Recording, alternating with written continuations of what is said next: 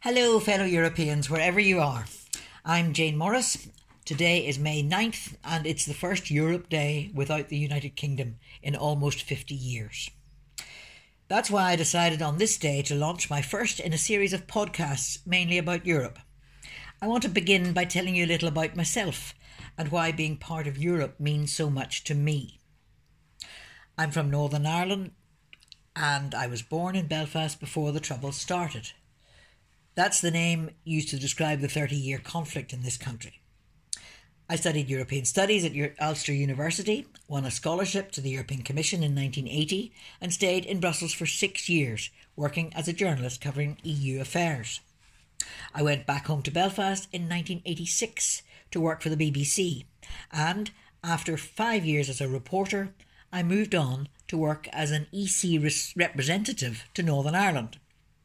It was then that I helped initiate the first ever EU peace programme. I then got into politics as a founder member of the Northern Ireland Women's Coalition, which was involved in the Good Friday peace negotiations. I was elected to the new Northern Ireland Assembly in 1998, just after the negotiations, and I became Deputy Speaker in 2000. After my time in politics, I became more involved in EU affairs as a member of the Civic Forum of Europe, known as the European Economic and Social Committee. My specialist subject has always been peace building, and I've been on several missions working on this in Afghanistan, Lebanon, Turkey and Cyprus. Given my background, it won't surprise you to know that the best day of my career was the day we voted yes to the Good Friday Agreement. The worst day was the day we voted no to the UK in Europe. I firmly believe that we don't know nearly enough about all the good that the EU has done in Northern Ireland and beyond. That's what this podcast is all about, showing the good side of Europe. Let me tell you the first of many stories to come. It's about the day the EC President, Jacques Delors, came for his first ever visit to Northern Ireland. That visit was worth €2 billion, and this is how it all started. The day the President of the European Commission, Jacques Delors, came knocking on the door of Northern Ireland in December 1992, it set the stage for the EU to make peace a priority in its relations with the British Irish Isles. Delors was the first EC president to visit, and his mission was very clear. He came in the midst of the conflict to listen and learn from people on the ground to find out how the EU could support their efforts to achieve peace. As the head of the European Commission office in Northern Ireland at the time, I was the President's bag carrier for the trip. A few months before the visit, the building which housed the EC office in Belfast was hit by a bomb from the street below. The EC president was visibly shocked to see boarded up windows, police body searches, army checkpoints and many other all too familiar features of the sorry aftermath of Belfast bombings.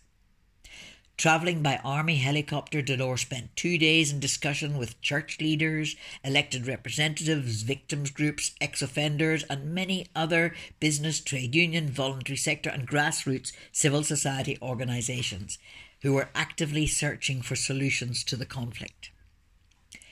Delors was visibly touched. He was even moved by these testimonies and hugely impressed by the courage and the resilience of the people he met. This was a vital learning experience for him as he sought to understand the highly complex political, religious, cultural, economic and social differences that were tearing the communities apart.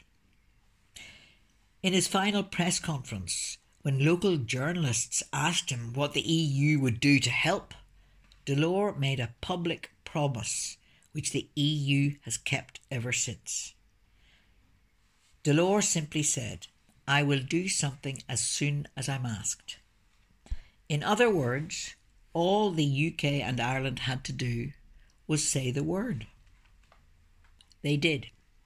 Delors acted, and the EU member states responded with a multi-million-pound peace programme which continues to this day. This is how it started. On August 31st, 1994, the IRA announced a ceasefire, and Delors immediately began the EU response, as he promised. A meeting was set up between Delors and the three Northern Ireland MEPs at the time. They were Ian Paisley, John Hume and Jim Nicholson. The meeting was held in Brussels on October 13th, 1994. That was also the day of the Loyalist paramilitaries' ceasefire. Immediately after that meeting, Delors set up a task force which consisted of the heads of the EC offices in London, Dublin and Belfast. That was Jeff Martin, Colm Larkin and myself. It was unusual but fortuitous that all three of us were from Northern Ireland. On the instruction of Jacques Delors, our mandate was to draw up a shopping list of the needs of Northern Ireland in the new political climate that had been created by the ceasefires. We were asked to give it a price tag and deliver it to the EC President in time for the European Summit in Essen in December 1994. That gave us less than 2 months to complete one of the biggest tasks many of us would ever attempt. In a massive 6-week consultation, which involved reports being drawn up by the MEPs, their experts and many others, the bare bones of a peace-building strategy started to emerge. Just days before the Essen Summit, December 1994, the proposal was prepared, proofed and ready to go. The leaders of the 12 EU member states at the time had a packed agenda, but in a matter of minutes they unanimously agreed funding of €300 million for an initial 4-year period for Peace One, as it's known. Those were the heady days at the start of the first ever special support programme for peace and reconciliation in Northern Ireland and the border counties of Ireland.